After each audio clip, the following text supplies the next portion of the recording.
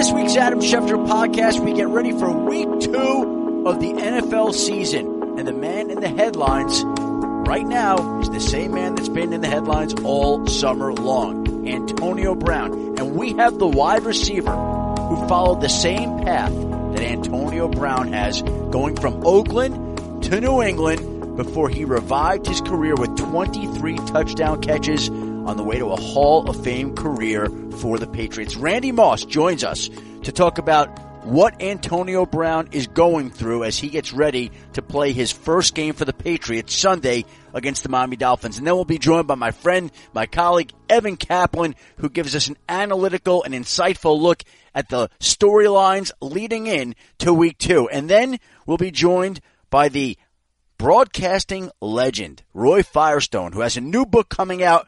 That's what I'm talking about, with a foreword by Bill Walton. But first, the Hall of Fame wide receiver, Randy Moss.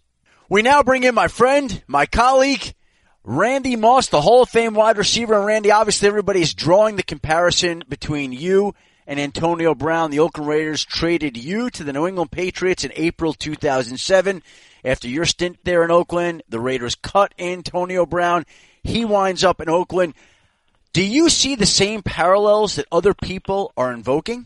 No, I think it's just more of I think people is just, trying to make a reference. But when you look at, how I got traded there, he got there, they're not looking at, why I got traded there, or why he got traded to New England. I think it's just more of the trade, the big name, the big play ability, and what actually happened when I got to New England. So it's kind of like, could this, happen all over again? So, I mean, it's I've been saying for the last few days that, he just has to really understand really what's at stake and just going in there and just staying focused, Adam, and really get back to playing football.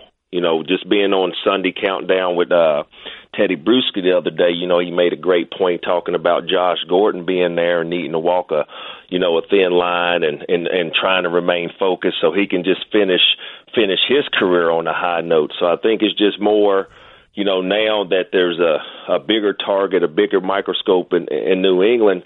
Like I said, it's just time for all the antics to just, hush up, put up or shut up, and let's play some football. It's Randy, we're talking Tuesday afternoon, and Bill Belichick held a conference call with reporters this morning in which he was asked about Antonio Brown for the first time. And someone asked him basically what made him confident that Antonio Brown won't be a disruption like he was at times in Oakland and Pittsburgh. And this is what Bill Belichick said, and I quote, It's the same thing you said about Randy Moss when we brought him in. So clearly he's heard that before, and he watched you go on to catch 23 touchdown passes. Have you stopped to think that maybe the way you approached that year and the results you produced might have influenced Bill Belichick and allowed him to go make this move? Yes, I mean, it's very accurate and very accurate to say. I think that when you look at, like I said at the start, when you look at the potential of what could possibly happen, I mean, I had fun in '07. I mean, I know the team did, the organization, the coaches did, Bill did. I know everybody had fun. So it's kind of like with all the success that they're having, I mean, hey, why not go at it? But like I said, it's just more of a lot of things, that needs to happen. And I think it just starts with Antonio Brown just needing to buy in and not really, I don't really think it's more of him, trying to act or be a certain way. Is the only way to be is to be a professional and let's play some football. So there's no in between. There's no in between or anything. Or any way to get around that. He just needs to understand, man, you're up there with the Patriots.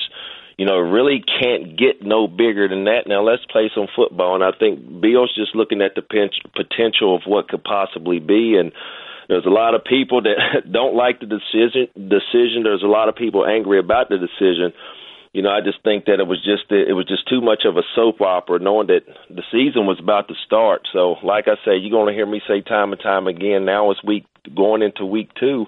Let's just get to playing some football, man. The antics is the antics. You see that the Oakland Raiders was able to pull their first victory off with everything, with all the cards stacked up against them. So, like I said, Adam, it's week 2, man. Let's play some football. You bring up the antics, Randy, and this may be accidental, it may be not, but we're recording this Tuesday afternoon, like I said, roughly 2:30 Eastern. And as of this time right now, and who knows, it could change in a moment, Antonio Brown, since he was traded to New England, hasn't posted anything on social media. Not on Instagram, not on Twitter, nothing on Snapchat, nothing. There's no Antonio Brown sounding off the way he did in Oakland, asking for a trade, posting a video of the conversation that he wiretapped with Gruden. Do you think Bill would have said to him, hey, we don't want you on there, or that he wised up, or do you think it's coincidental that we haven't heard from Antonio on social media? No, I think that the man that I know in Bill Belichick, and a little bit that I do know about Antonio Brown or of him, I just think it's just more of the talk of just sitting the man down and just, hey man, we're here to play football. And Bill's not big into social media. Bill's not big into all the rah-rah stuff. He just wants to play football, and that's why I said you're up there, with the New England Patriots. You're up there with Bill Belichick. Tom's throwing you the ball. You're up there with a high, potent offense without you. So adding you is just going to, hype things up a little bit more. So like I said, I think that Bill sees what could possibly happen, and I think that with Gronkowski gone. Yep. I mean, you don't be surprised if you see Gronk out here trying to do a little couple push-ups and run a couple laps and get his body lubed up or something. Because, if things go right, Adam, yep. I mean, like I say, I'm not a person that loves to dwell on the past, because I know this game could be so stressful and can break a lot of people down at times. But I think that when you look at this, and if it goes the way that Bill Belichick wants it to go, man, this could be something fun. It can really be fun, regardless of how it happened. Like I say, let's get back to playing some football. I think week 1, everybody had a blast. Week 1, I enjoyed watching it. I enjoyed being an analyst, and like I said, let's just move on to week 2 and let's play some football. Well, you mentioned the fact that Gronk is probably getting in shape. Do you think signing Antonio Brown makes it more likely that Gronk will return at some point later this season or next year or whenever? Well, I'm just I just listen to Gronk's, just his press, his press conferences and some of the things he said over the off season about his body needing to heal, and just being able to, me being a tall wide receiver, and me and Gronk are tall, I stay on the outside. And he's in the inside, so I can only feel what he's talking about what type of physical pain he was feeling through most out of his career. Now he's had time, to heal up mentally and physically. You going out there where Gronkowski was the guy that shifted the defense. He was the guy that was fighting through 2 and 3 guys before getting up to the safety. And now, like I say, if this thing goes right, you got Antonio Brown, you got Edelman, Dorsett's out here playing, Gordon's back. If this thing goes right, I mean, why not come back and have some fun, Grunk? Grunk is still a viable threat on that field. So why not put him out there? Or why not come back? Why not Randy Moss come back? No, Randy Moss is hurting, man. Randy Moss is hurting. Hey, funny story, man. I did a commercial the other day, man, for Verizon Wireless, and I was in the in the stadium in Minnesota, and I was up here trying to beat their download of 5G network. Yep. And Adam, I put a little strain on my quad, so I said, man, I'm getting too old, man, to be out here trying to run a 40 time up here against a stopwatch. So, like I said, man, I'm out here just love being at that desk, man, doing what I do. Next time you got to include me in that Verizon 5G commercial there, Randy. I want to do that with you the next time. Speak to somebody, make that happen, my friend. Come on. Hey, man, I know you got a lot of listeners out there, man. So, hey, I love to do it, man. It was fun doing it, though. But, hey, some way, somehow, man, you got to get on a commercial or something, man. And I think it'd be fun. I would have loved to have done that. I actually wanted to do a commercial when Charles worked with us. I wanted to have an ESPN Sports Center commercial with Charles, Desmond, and me, 3 Michigan men. Have Charles, you go to Charles first. He's looking at his Heisman Trophy. You have Desmond, he's looking at his Heisman Trophy, and then you go to me, looking at my best attendance, never missed a day of school from high school trophy. I thought that would have been a good Sports Center commercial, but they never went for that, the 3 Michigan men. So if they want to bring back Charles and do that, I'm always open to doing that. Now, you mentioned Antonio Brown, your relationship with him, you know him a little bit. Did he, since the time he arrived in New England, reach out to you, or would you reach out to him? Has there been any contact between the two of you, being that Bill Belichick himself compared the two situations? Because I would think there's a lot that he could learn from listening to you. Everything that I've said, for the most part, you know, that's what me and Antonio Brown has been talking and texting about. I mean, I felt not anything in Oakland that we even talked about. I think I reached out to Antonio Brown maybe like a day or two before he got traded to New England. And it was crazy because he was on my mind, and I texted him, and he texted me back. I think it was something about they fined him, you know, $200,000, and he wanted out of Oakland or something. So I just texted him, or I think it was the day before or something, and he was in a meeting. And I told him, you know, hey, man, stay focused, get back in your meeting, we'll chat later. So we ended up chatting, and then all of this happened. He hits me about going to New England, and some of the stuff you've heard me already saying about staying focused, and you know, you're going up there with the Patriots, defending Super Bowl champions, and man, you got to get there and focus, understand what they're trying to do on that football field, man, and magic is going to happen. So I don't know if he's focused. I really don't, because I really can't tell through text or through the short conversations we're having. But like I said, we're you know, he seems, you know, like he wants to come there and get it. So I'm just going to leave it at that. Yeah. I don't know what the future holds for him there, but it just seems through the text and like I say, the short conversations, it seems like he wants to go somewhere and play some football. And like I said, I made a comment a couple weeks ago during preseason about, do you want to be a Raider? And like I say, up through the antics and the helmet and not the feet, but just all the back and forth between him and the organization and stuff. I've been out there before, and I'm not, you know, knocking the organization, but I think it's just when I got kind of like homesick, you know, being that far away, and just like I was just wanting to know that, and then all of a sudden, you know, it just went down the way it did, and like I said, I just wanted to reach out to him and just see, like, is this for real? Are you serious? And then all of a sudden he got traded to New England. So, like I said, I think he's focused. I think he wants it to work.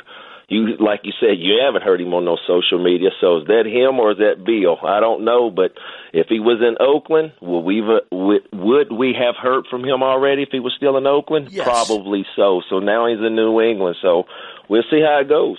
Well, so you have been texting and talking with Antonio. That's smart of him, because you're the guy that's basically blazed this path and shown how it can be done and show what needs to be done. And the last thing I want to ask you about before I let you go, Randy, is when you did get to New England, you were telling the story yesterday. We were in the meeting on air about the importance of the locker room position for you. Why was it important for you to be next to Tom Brady in the locker room? I mean, first of all, my position that I play. And then secondly, I mean, he's the quarterback. I mean, that's the guy you got to have the relationship on the field, no matter if you're the second, the third, or fourth wide receiver. So, with all the baggage and all the criticism that was coming behind me from Oakland, you know, such as, you know, we're sitting there talking about the Antonio Brown, I just wanted to do it for myself. I wanted to be, you know, get back to playing football, because just how I felt, like I said, I was just feeling emotionally just scarred, and it's just a lot of happened. Nothing similar or anything that what was going on with AB there. It was just a lot going on there that I just wanted to move on, and then being able to have the success, I wanted to get in there and because I knew what type of offense they ran. I've talked to a few guys about how they practice there, you know, how they practice as far as receivers, 7-on-7, all that little stuff. And like I said, I mean, Bill knows this. I think the teams that I played with up there knows this. I just wanted to be a part of the team, man, where they held everybody accountable and going out here and playing football. So like I said, if he is focused, Adam, and can go out there and just put all that aside and get to doing what he wants, what he loves to do, what we know him for, man, let's get to play some football. And that's, like I said, that's what I want to talk about. If anything other than that, I don't know what the future holds for him there. Randy, I appreciate taking some time to give us some insight on what Antonio Brown might be dealing with, what you dealt with. We'll look forward to seeing you Sunday in Bristol and then again Monday for our Monday night game, Cleveland and the Jets. And thank you for the time today, Randy. All right, my man. I see you. Thanks. There's the Hall of Fame wide receiver, Randy Moss. Next up, ESPN Analytics statistical guru, Evan Kaplan. But first, a word from Exxon. Plants capture CO2. What if we could help industrial plants capture it too? Think how we could help lower emissions. More and more scientists think carbon capture is key to reducing CO2 emissions globally. It's one way ExxonMobil is helping industrial plants be more like plants. That's the unexpected energy of ExxonMobil. Cap hit. There we go. We haven't heard that music in a long time. We welcome back our friend, our colleague, Evan Kaplan, who brings a weekly, insightful, analytical, numerical look at the upcoming week's matchups. And Evan, we are on to week 2. Before we get started there, is there anything that just jumped out to you in week 1 that demanded your attention? Well, Adam, it's great to be back with you for another year, and certainly some of the incredible quarterback performances, Lamar Jackson and Dak Prescott putting up perfect passer rating. I mean, their performances were off the charts. And then, look, how can you not talk about the Patriots from week 1, defending Super Bowl champions to be that dominant, and now they add Antonio Brown. Incredible. Which leads us to our first topic of the day as we get ready for week 2, Antonio Brown's debut for the Patriots in Miami against the Dolphins. What do you make of that? Well, look, we know he has been, by almost any measure, the best receiver in the NFL over the last 6 years. Receptions, yards, touchdowns, he's first in all of them. And when he and Tom Brady take the field together, it will be the first time in NFL history that a quarterback and wide receiver teammates have combined for 20 Pro Bowls in their career. Look, we have had, you go through in NFL history, Adam, the incredible quarterback wide receiver combos. Jerry Rice and Joe Montana. Jerry Rice and Steve Young. Reggie Wayne, Marvin Harrison, and Peyton Manning. Randy Moss and Tom Brady. No two wide receiver quarterback teammates have ever combined for as many Pro Bowls as these two. And I mean, that kind of puts in perspective this duo that we'll see on the field in Miami. It's going to be unbelievable. And remember last year what happened when the Patriots went down there. Yeah, absolutely. And that's the other thing. Look, we saw the Dolphins in week 1. The Ravens were quite impressive, but the Tom Brady and the Patriots are 1-5 in their last 6 games in Miami. It wasn't just last year. Certainly the Miami Miracle will be fresh in everyone's minds. We'll see that everywhere this week. But if you go back through their previous 6 matchups in Miami, 1-5, which you don't see anywhere, the Patriots struggle like that. Well, you know, it's interesting. As we sit and watch the games in the war room each week, Evan, sitting with Rex Ryan, he says that the toughest place to play in the league, especially early in the year, is Miami. You'd never think that. Right. He's talked about the sun beating down on the visitors' sideline in Miami, just the way it's situated. And it feels like, regardless of what the actual temperature is, it feels like you're playing in 100-degree heat every time down there. 1 o'clock start early. We'll see what happens. And I think you mentioned something about the stadium lulling you to sleep, honestly. Right. And then the team just comes out and beats you. And there we have New England's 1-5 record in its past 6 games in Miami, which I'm sure Bill Belichick has mentioned to his team more than once this upcoming week. All right, one of the other quarterbacks you mentioned before as one of the guys who stood out in week 1 was Lamar Jackson, who proudly pointed out after the opening game win against the Miami Dolphins that it wasn't a bad performance for a running back. What can Lamar Jackson do for an encore, Evan? Well, look, 5 touchdown passes in week 1, a career high. And just to put that in perspective based on what he did throwing the ball last year, they head back to Baltimore for their week 2 game against the Cardinals. He's only thrown 4 touchdown passes at home in his career. In 5 starts plus a few games coming in back of Joe Flacco. He's only thrown 4 at home in his career. He threw 5 in 1 game in Miami. So as we project ahead, one thing I thought of, what's the most touchdown passes by any player in their team's first 2 games of the season? That you don't have to go far. Patrick Mahomes last year threw 10 in their first 2 games. He went 4 in week 1, 6 in week 2 at the Steelers. So Lamar would have to throw another 5 to match that. And an interesting matchup with him and Kyler Murray this week in Baltimore. Great matchup. And listen, it's a secondary, I think, missing Patrick Peterson that's ripe to be beat. And so this is a favorable matchup for Lamar Jackson. But to think that he's going to throw 5 again, if he does that, man, we're going to be talking about him the way we started talking about Mahomes last year. Absolutely. I don't think we can expect that. But, yeah, an interesting another kind of secondary, like you said, that he can take advantage of in their home opener. Now, Dak Prescott was another quarterback that jumped out to a torrid start last week, played exceptionally well against the New York Giants, but maybe that shouldn't be so surprising. And this week the Cowboys play the Redskins. What do we make of Dak's divisional dominance? Well, look, the easiest way to make the playoffs in the NFL is to win the division. The easiest way to win your division is to win your divisional games, and the Cowboys have done that as well as any team in the NFL since the start of 2017. And you look at Dak's last 5 divisional games, 14 touchdown passes, 2 interceptions, completing 72% of his passes. The Cowboys are on 11-2 against the NFC East since the start of 2017. That's the best mark for any NFC team. The only team better in the NFL is the Pittsburgh Steelers. So look, the Cowboys, they start with 2 divisional games. They look very impressive against the Giants.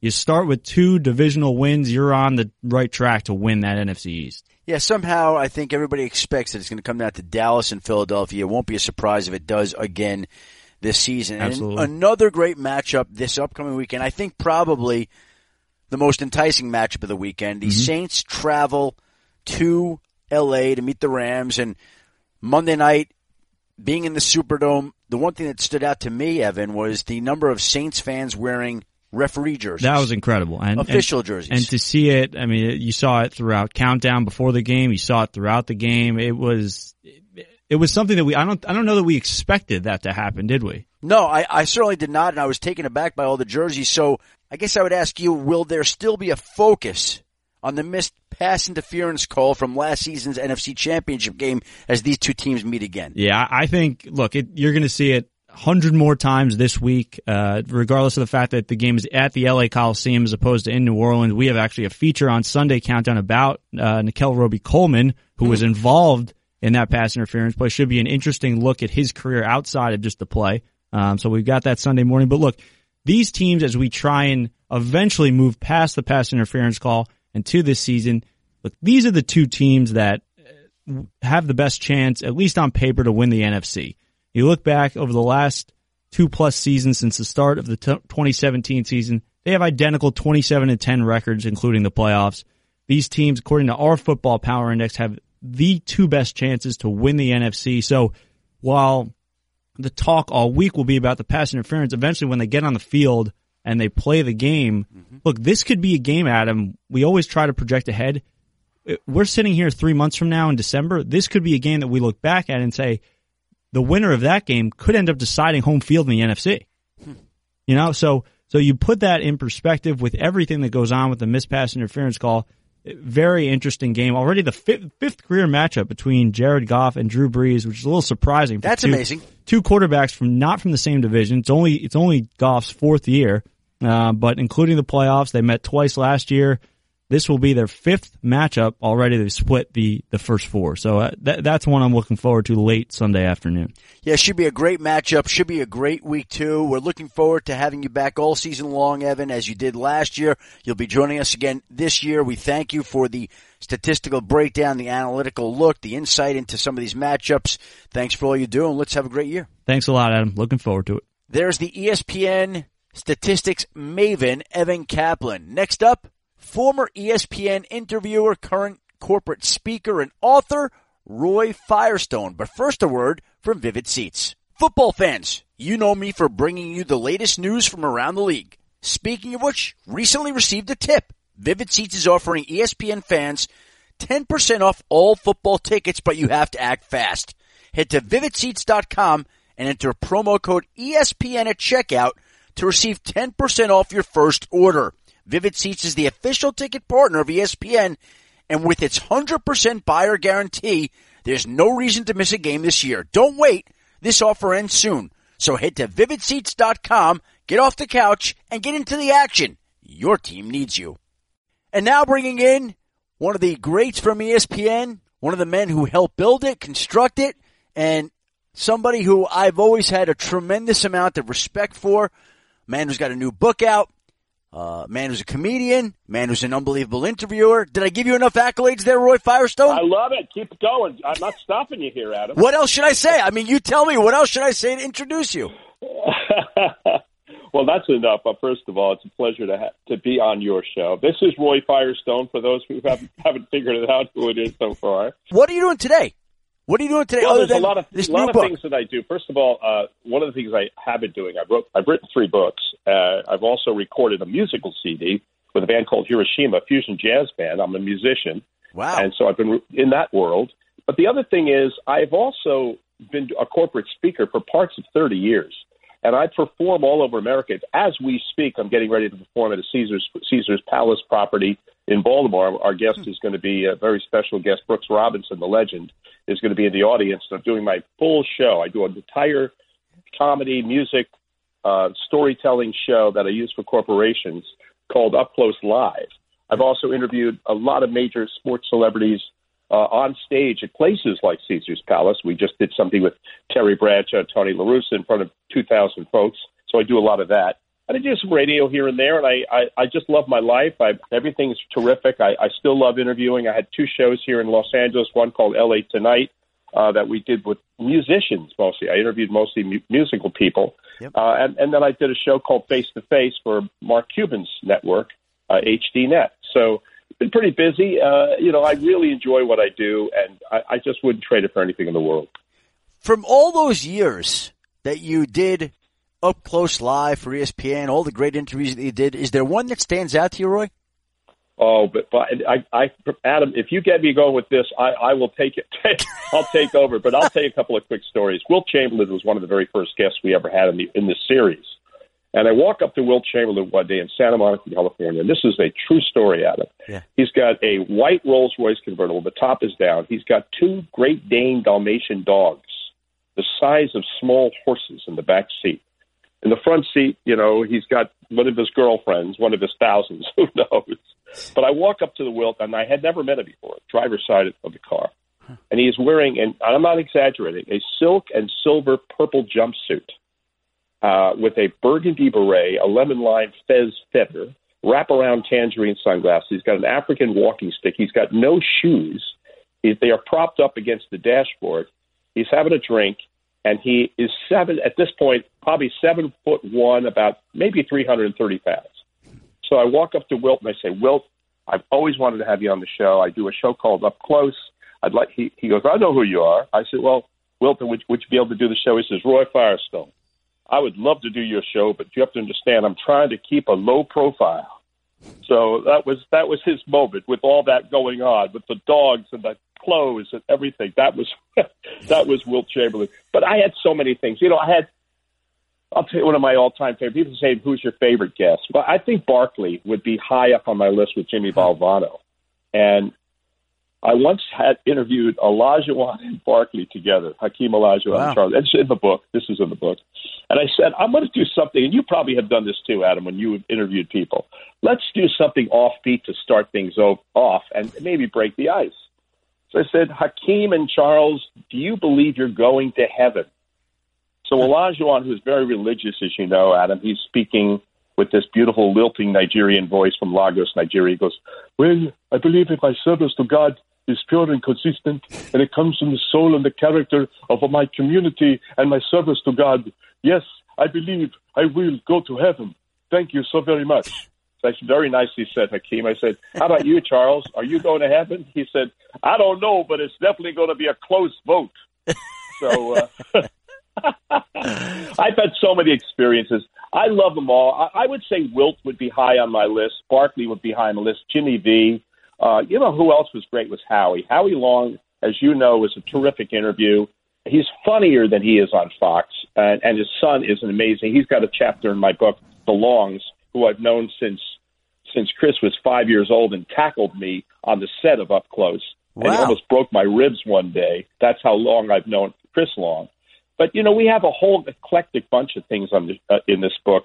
We talk about Shaq and Kobe and Mike Tyson, Michael Irvin, Keith Jackson, Dean Smith. I've got a chapter that you will not believe. Ali, a lot about Ali and Howard Cosell, Lyle Alzado, Walton, Gale Sayers. Just so many pieces. And it really was a parade, Adam, for me to have done I did 5,000 interviews. And, you know, most all of them had something in them that was a takeaway for me. That's an expression these days that people use. But it really was. There was a something of their character that was revealed. See, I have never been an inside guy like yourself. I have never been so-and-so's got a groin pull. He might miss the Bengals, Broncos game. I've never been that guy. I've only been more interested, and I've never made any, apologies for it. Basically, I am a person who talks with the human heart and their upbringing and people's lives. And I think as much as people have talked about Roy makes them cry, I think we had more laughs on my show by far, by 10 times. We had so many funny people. Freddie Dreyer, who used to, of course, play for the Rams, ended up being the star of Hunter on NBC, one of the funniest people I've ever met. So I really enjoy the whole parade of what it is I did. And, that's what this book is about. That's what I'm talking about. It's really about some of the behind-the-scenes stories. Well, you mentioned a whole chapter on the Longs. What is the takeaway on that chapter on the Longs? Here's one of the things that I hadn't considered, Adam. Everyone talks about Chris Long. Chris is far more richly rewarded than Howie. Howie told me that in his first year and a half with the Raiders, they didn't have guaranteed contracts. Yeah. And he was paying out money for members of his family in the Boston area, Charlestown, Massachusetts, that he came away. This is just hard to believe, but it's true. After taxes and after he helped out 3 or 4 and 5 members of his family, this is his rookie and first year with the Raiders, he made $32,000. It's astonishing. Chris Long probably got that in meal money. But the thing about Chris Long was he always had to live in the shadow of his Hall of Fame father until he didn't, until he made a way for himself. And, of course, his brothers all played sports. 2 of the brothers played on the field. One of them was an executive, I believe, with the Raiders, I think. But Chris Long is an amazing story, not just that he's outspoken and a humanitarian and developing waterworks in Nigeria and all these different countries and really invested in it for real. But he talked about his whole life and he loves his father. His father, he are very, very tight. But until he started to speak up about who he was and what kind of a person he was, Chris Long looked at his career as, I'll never be what my father was. And yet he was more decorated. He had bigger contracts. He won more rings. And if you think about it, in some ways, Chris Long might even be potentially a Hall of Fame consideration like his dad, which would really be amazing. I don't know that he'll get there, but I was just struck with the fact that this was a family. They grew up, and people know they're from Charlottesville, and in the midst of the tragic happenings of a year and a half ago, they were very moved and very affected by it. The whole family was, and how his whole life has changed after the episode in Charlottesville. I'm not going to do too much politics on this show, but it was really powerful. But they're funny people, and they're zany and carefree people. In the case of Chris, and I've known Kyle and Howie, I've known all the boys. Yep. But Chris is a unique guy because he is fairly fearless in everything he does. I mean, he's climbed Mount Kilimanjaro numerous times. He's invested a lot of his time and effort and energy in his foundation, as I said, which rewards poverty-stricken nations in Africa. I mean, it's just a remarkable story. And Howie told me that in his mind, Chris is a kid. He loves all of his boys, obviously. Diane and Chris are the parents. He said, but Chris is everything and everybody I couldn't be because I was afraid for my career. I was afraid if I spoke up or spoke out and of course Chris is a very outspoken Yes. guy, I would lose my job. And it was fascinating to hear that from Howie, because Howie believes in a lot of things that Chris says, and even to this day keeps his mouth shut because he doesn't want to get political. You know, it's amazing when you're saying all that. I was thinking about, I hadn't really processed how much pressure there would be to be Howie Long's son, and how Right. Chris Long not only overcame that, but really established his own name, brand, and good. How much good he's done in the world, and how much he's raised awareness. And just incredible to think that he did that with, yes, he had an advantage that Howie was his dad, but he also had the disadvantage of having Howie as his dad. No question about it. And here's the other thing. And people may not know this. I've known Howie Long. You know, Howie started on my show. Before he was at Fox, way before that, when he schooled with the Raiders, he became a regular on my show. And I'd like to think, and Howie would say it, but I'm not a person that likes to toot his horn, but I'd like to think I helped establish his career on television. But Howie slept in a car for some of his life. Howie was a homeless person. He was bounced around from family to family for much of his early youth. He felt neglected. He felt unwanted. He had a lot of disarray and dysfunction. And so when Chris Long, and you might remember this, Adam, decided that he too, with his teammate in St. Louis, wanted to live life for a week as a homeless person. Yeah. It really struck Howie powerfully and poignantly, because Howie lived that life for a brief period of time. I mean, there were times when Howie would tell me he didn't know where his next meal was going to be. He didn't know which family he would be with. And he was bounced back and forth all over the place. And I have to tell you, I felt that was one of the most powerful pieces in this book, because it really showed parallels. It almost reminded me a little bit of a movie I just saw called Blinded by the Light, the Springsteen movie, about a kid who grows up with Springsteen on his mind, and his father is, you know, very disapproving. But and here's why it's a parallel, because Chris Long, as his brother Kyle and Howie's had to get out from underneath Howie, and yet at the same time take the very same qualities that make Howie made and continue to make Howie Long uniquely Howie Long, and improve upon that and become their own person. And that's really what that movie was about. I just thought it was just an amazing experience. And as I said, I've known Chris since he was a little guy. He used to tackle me. He would ambush me, and how he would have to get him off me when we walked to the set. He almost broke my leg one time. He was probably 5 or 6 years old at the time. There's a lot of things in this book, and I'm just so proud of it. But mostly it's an entertaining and breezy read, and it's a lot of fun for the folks. And if I could plug just one more time, if people want to go to my website, royfirestone.com, or go to Amazon, you could purchase it. And if you want me to sign it, just go to my website, and I'll be happy to sign it for you, too. What is Roy Firestone's pitch when you're doing those corporate speeches? Well, actually, all of the above, Adam. I perform, but I tell a lot of stories. But there's some uplifting stories, too. If you got 1 minute, I want to tell, maybe it'll take 2, Good. about Ali. I knew Muhammad Ali from the time I was about 15 years old.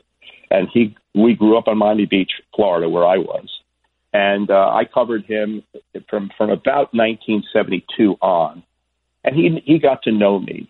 But I finally got on the air in Miami around 1975. This is right after the Thrilla in Manila when Ali beat Joe Frazier in Manila, Philippines. So we're going to a nursing home in South Beach, Florida. And Ali walks into this nursing home. There's about 100 elderly folks. And he walks in, he goes, "I'm the greatest, I'm the fastest, can nobody whoop me? I'm the greatest of all time," right? He starts with the Ali thing. Yeah. Now, there was no reaction at all because these people are in their 90s. They had no idea what the hell this was about. Ali goes into another room. He starts again. "I'm so fast. I'm the what's your name, old man?" And the old man was in a wheelchair. He didn't respond. Ali says it again. "What's my name? You know who I am." No response. Now, Ali realized this man doesn't hear well. I was told later he was 98 years old. Had cataracts on his eyes. Couldn't hear, couldn't see very well. Ali starts walking out of the room. This is a true story, Adam. Yeah. As he's walking out, I'm there with my camera crew. I see this old man, like his eyes, like a light bulb went off in his head. He sees Ali. He turns his wheelchair, and he speaks haltingly at first. He goes, "Hey." And Ali went, "What?" He goes, "Hey, And Ali goes, what do you say? He goes, I know who you are. And Ali walks back. Now it gets quiet again. He goes, you know who I am. Who am I? And the old man goes, you're the greatest of all time. Can't nobody whoop you. Can't nobody beat you. You are the greatest because you're the champ, and I love you, champ. I waited my whole life to meet the champ, and now my dream come true. I'm 98 years old, and nobody is left in my family, but I got to meet the champ, and I love you. Now, I'm talking about everyone in the room is crying. I mean crying. So Ali walks up to the old man, and he goes, you're right, old man. Now I want you to tell everybody in the room, what is my name? And the old man looked up and went, Joe Louis, right? Now, everybody goes nuts and laughing. But then something wonderful happened. As he said Joe Louis, Ali didn't correct him. He said something that I'll never forget. All the members of his entourage wanted to correct him. And Ali said, don't you ever correct an old man, especially an old man who talks about a dream that he had to meet the champ, and I'm the champ. He said, if this man believed that the greatest of all time was Joe Louis, he says, then tonight my name is Joe Louis. And I thought about that. I thought about what a wonderful moment that was, because what he was doing was letting another human being have a moment of joy and pleasure, even at his own, expense, if you will. Yeah. And then I thought about a quote from George Washington Carver. He said, how far you go in life depends upon your ability to be tender with the young, compassionate with the aged, tolerant of the weak and the strong, and patient with those who strive, because someday in your life you will have been all of those things yourself. And I thought about Ali late in his life when he was infirm and he was ill, and he was tender with the young as a young man, compassionate with the aged as he showed that night, tolerant of the weak and the strong, and patient with those who strive. What a great story that was, because that was Ali at his very best, and I got to see it, to use the expression, up close. Roy, tell us one more time, tell the people where they can get your new book. Sure. My book is available at Amazon. You can get it on Kindle. You can get it on Amazon outright, where they'll print it for you and send it to you. Or if you want me to sign the book, go to royfirestone.com and just click books. I have all three of my books are up there, but if you want me to sign the new one, which is called That's What I'm Talking About, that's the best place to reach me. Well, that's what I'm talking about, Roy. I appreciate you taking the time to join us today. Lots of luck with the new book. It's an honor to get to speak to you, and thank you for all you did for ESPN as well.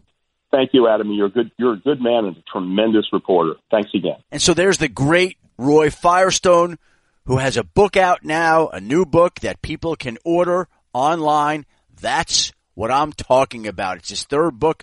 They're all available at royfirestone.com. Special thanks to Evan Kaplan for giving us a preview of some of the matchups and storylines surrounding Week 2.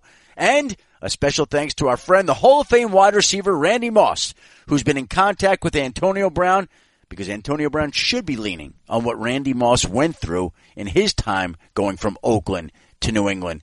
Be sure to check out the Bill Barnwell podcast this week. He talks with guest Will Brinson. Remember to subscribe to the Adam Schefter podcast and the Bill Barnwell Show wherever you get your podcasts. And thank you to the listener for listening to another Adam Schefter podcast. Please join us again next week. We'll be back looking at Week 2 and looking ahead to Week 3. Have a great week, everybody.